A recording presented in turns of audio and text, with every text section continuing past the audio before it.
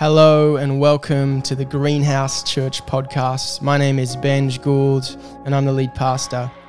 We are all about creating an environment where anyone can follow the way of Jesus. So we hope that this teaching helps you on your way. We are in a series on idols, and we've been kind of going after the things that go after us and go after our hearts. We've been using this quote from Tim Keller that says, "Idols are just good things turned into ultimate things." St. Augustine, who was an African bishop in the 4th and 5th century, he had this idea of disordered loves, that sin or idol worship is just a disordering of our loves. His idea was that it's not so much that we love the wrong things, but we love the right things in the wrong order. That we go after and we idolize the wrong things in our hearts. And idols always end up consuming us. What we worship consumes us. Jesus put it like this: you cannot serve two masters. And we have temptation over and over again to just serve different things, to go in different directions, to go after the thing that we feel like will fulfill us. And we've been talking about a bunch of stuff. Sienna talked about the Aussie dream, getting, the house and the sort of getting all the stuff and having a good life, a comfortable life. We talked about progress. Last week, Will Small was with us. He talked about the idol of self, how we tend to idolize ourselves, particularly in our culture and age of social media. And this morning, I want to give the counterpoint to that talk, which is our idolization of others. This is kind of like the other side of the coin to the idolization of self. Having others at the center of your being sounds like a pretty Jesus-y thing to do. Sounds like that's what Jesus would want us to do, right? He taught us to love our enemies, to love our neighbors, to lay your life down for your brother, to sacrifice, to become servants, not leaders. But anytime we put something other than Jesus at the center of our being, it will have detrimental effects. This happens in all sorts of subtle ways. It happens a lot, this kind of idolatry of others, putting others in a pedestal, others in a central place in our lives. It happens a lot in our culture. We have an obsession with celebrity, right? We just love a celebrity. We think that if more people are looking at someone, they have more to say. If someone has a lot of followers, a lot of people listening to them, then obviously they've got more to say, right? That's just the way that we think. We value algorithm over expertise. I heard someone say once, is it interesting that we call celebrities stars? Have you ever wondered where that came from? That we stars? The ancients would look at stars for two reasons. One, for direction, for orientation, where am I going? And then they also thought that stars were celestial beings, like gods. And so we call celebrity stars because we look at them for orientation. We see them as these mini gods. Because more people are looking at them, because they're elevated above something else, we think they have more authority, more things to say. And, we do this in our culture, but we do this in church as well. The celebrity pastor. Isn't it funny that is a phrase, celebrity pastor? Pretty interesting that we put people on pedestals like that. John Mark Comer, who is a celebrity pastor, so this is kind of ironic, he said, "We've traded saints for celebrities." In the church tradition, a saint would be go through this long process and have all these things, and they'd be confirmed by the church. The church as an institution and authority would say, this person has done enough ministry. They've performed miracles. They have this long-standing track record. And it would often be when they're older in life or dead, right? And they'd often lived in a life of obscurity. And so we have all these saints through history, which are a form of celebrity, but they've been given weight and authority through this long, unusual process. Whereas today, in the kind of church world, it's whoever's shot up the most in the quickest time, they're the celebrity. Whoever popped up overnight, whoever's church grew the quickest. Isn't it interesting? We have an obsession with celebrity. We have an obsession with the majority. Our idolization for others comes out this way, that we want everyone to like us and accept us. We want recognition. We want everyone to look at us and respect us. And social media has been really harmful in this way, right? Because for the first time in history, we have like actual number proof of who likes us, who follows us, who disagrees with us. Like we can quantify it. And I think that's been like a pretty harmful thing in human history. You think about being cancelled is like one of the worst things we can do to a human being in this day and age. It's like the withholding of our approval, because we live in this like idolization of others. We want others to think well of us. And there's part of that that's good, and part of that is right. Our idolization of others shows up in our obsession over certain relationships in our life. Certain people hold a lot of weight in our world. It might be a parent or a spouse or a child or a best friend, or maybe a past relationship that still holds like gravity and significance, an ex or someone you've lost. Or maybe it's a future relationship, like a future husband or future wife or a future child, or whatever it is. We have this place in our heart for other people. Again, nothing wrong with those things, those people, nothing wrong with desiring those things. But any relationship other than Jesus at the center of our lives has the ability to let us down, because humans are humans. I don't know if you've noticed, but humans are fickle. Even when you find the perfect wife and you marry them, they will put the toilet roll on the wrong way or not do the dishes or whatever it is. Humans will let us down. They'll disappoint us. Or something might happen to them. We might lose them. Then what happens? What do we do then? This idolization of others comes up in our obsession with the charismatic leader. We all get caught in this, a spiritual leader or a thought leader or some sort of political figure or someone who leads the cult of F45 or essential oils. That's a joke, by the way. Others can rule our lives in all sorts of subtle ways. All sorts of subtle ways. So what's the answer?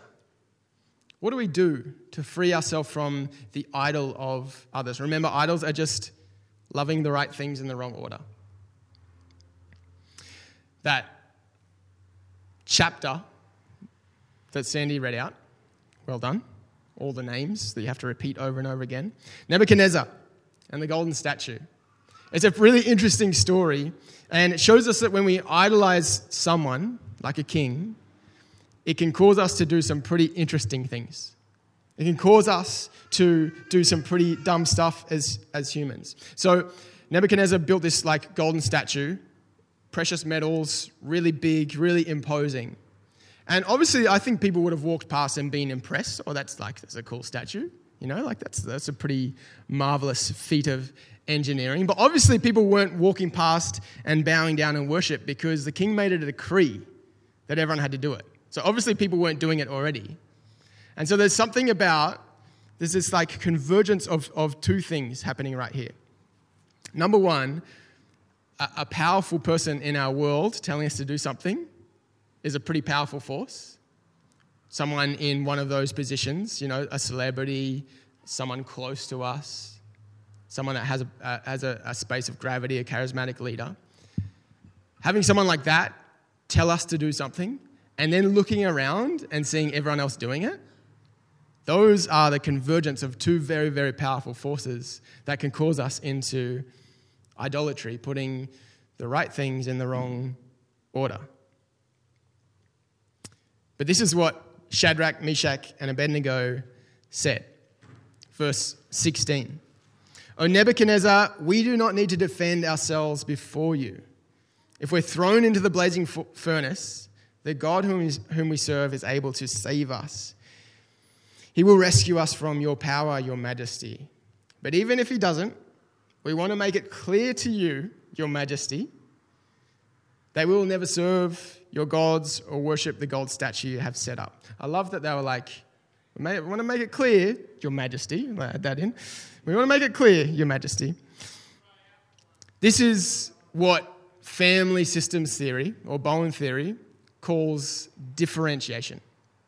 Differentiation. And this is a really important principle, I think, in life. Differentiation, or some people call it boundaries, is simply being your own person. In the face of a powerful person in their world, Shadrach, Meshach, and Abednego, the king telling them something to do, telling them bow down and worship a golden statue, and looking across and the whole nation is doing it, to be able to stand and say, no, Your Majesty, is a pretty impressive feat. Knowing where I stop and someone else begins, that's differentiation. Kind of like a boat. A boat is in the ocean, and a boat is differentiated from the ocean, which allows it to float. If the boat becomes part of the ocean, undifferentiated, it sinks to the bottom. And so it's the differentiation that allows you to be connected to the ocean, but separate from it. That's the idea behind differentiation. Henry Cloud, John Townsend wrote a book called Boundaries. And Henry Cloud says this. He says, boundaries or differentiation is knowing where my lawn ends and where my neighbour's begins. Knowing the boundary line. This is really important in terms of relationships, to know where I begin and someone else starts. Jeremy Jones, I didn't ask if I could tell this story, but I'm sure it's fine, bought a, you can tell me if I need to stop, yeah, just yell out anytime. Jeremy Jones, in his old house, bought a robot lawnmower, which is the coolest thing. Like, you go there and it's just cruising around, just mowing the lawn. It's just like consistently, just perfect lawn all the time. And you can name the lawnmower. And so we were like brainstorming all these names to name the lawnmower, and Jeremy's like, I've already got it. I know what the name is. Jason Momoa. And so Jason Momoa, and the way I understand Jason to work, you can correct me if I'm wrong, is that you set up a boundary wire around your yard. And so Jason knows what lawn is his, what sort of area is his to mow. And I was out with Jez once, and he gets a text from Jason. Jason can text, obviously. And the text says, Jason is stuck. Which I just think is the best thing ever. And turns out Jason had cut his own boundary wire. Oh, poor Jason. And so his boundary was cut, and so he became stuck. He didn't know what was his lawn anymore, and so he just was like stuck. And I reckon that is a beautiful picture of like when our boundaries are cut, when we are undifferentiated, we don't know like what's ours to operate in and what is someone else's. This idea of differentiation is really important. Edwin Freeman wrote a book called The Failure of Nerve, and he says this thing. He says, every entity in the universe that is destructive, anything you think about nature, anywhere that's destructive, they all share one major characteristic, is that they are undifferentiated. They are unable to self-regulate. So you think about cancer. Cancer are cells that are undifferentiated. They don't self-regulate. They just go everywhere. You think about a bomb. A bomb is not differentiated. It just goes everywhere. You think about a natural disaster, a tsunami, a volcano eruption. It's like the going out of boundaries. And it's this thing that becomes destructive. I know a girl, and she's got no boundaries. She's beautiful, especially at sunset. Her name's Tuggerah Lake. And she is beautiful. But I tell you what, she definitely does not have boundaries. As soon as it rains a little bit, she's creeping out into my lawn. And so we actually moved yesterday, and part of the reason is we need to get away from Tuggerah Lake because she has no boundaries. And that's like a picture of what happens when someone actually has no boundaries. They begin to creep into your world, or you allow other things to creep into your world when we don't know where we start and someone else stops. So it's a really important part for us to find, who am I? Like, what person am I? What boundaries do I have? Where is my differentiation? And so there are two alternatives to being differentiated as a person. On one hand, you have enmeshment. This is all part of family systems theory. Enmeshment, which means that you're like Tuggerah Lake. You are in everyone else's lawns. They're in your lawn. You don't know where you start or someone else begins, right? This is like idolatry. when I don't know where I start and Mel, my wife, begins, there is just too much mixed up in there. I don't know when to say yes or when to say no. I don't know myself. The other option is to be detached, which is like you're just completely cut off. Instead of a boundary line, you've got a wall. You're letting no one in. And so both extremes are harmful. And the best place to be is right in the middle, to be differentiated. Steve Cuss says differentiation is being fully yourself and yet being fully connected. So it's the best of both ends, being fully yourself and being fully connected. Jesus, I think, was the most well-differentiated person in human history. And if you read through the gospel pages, we're reading Luke at the moment in our Bible plan. If you continue to read through Luke, you will find, if you look through this lens, you will find how differentiated Jesus is as a person. It oozes through the gospel pages.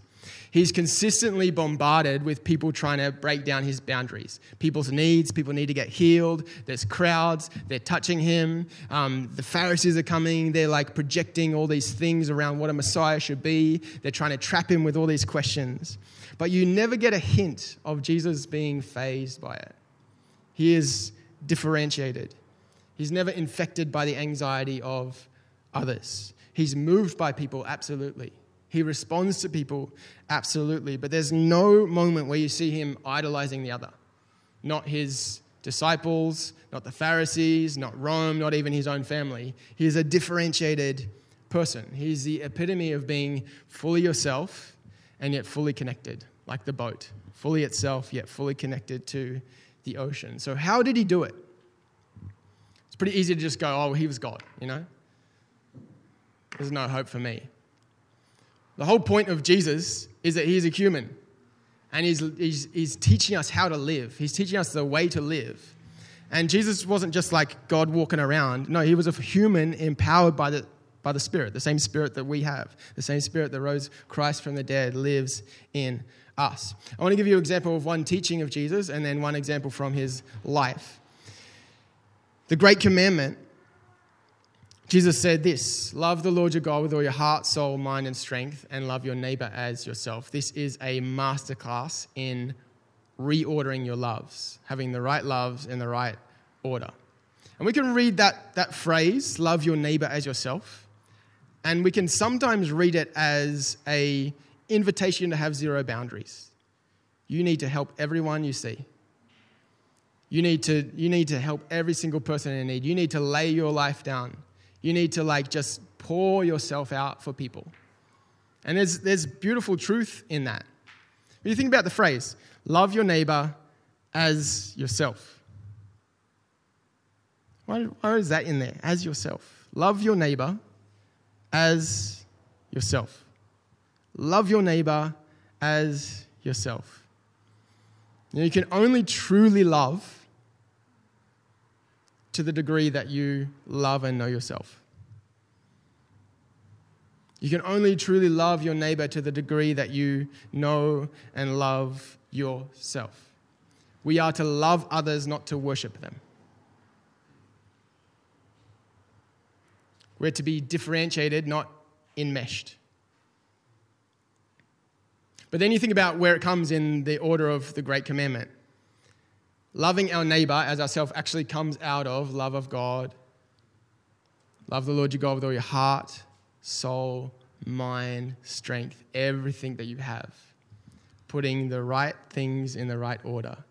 It's when we love God and put him first that we actually can serve others. We know ourselves and we can serve others.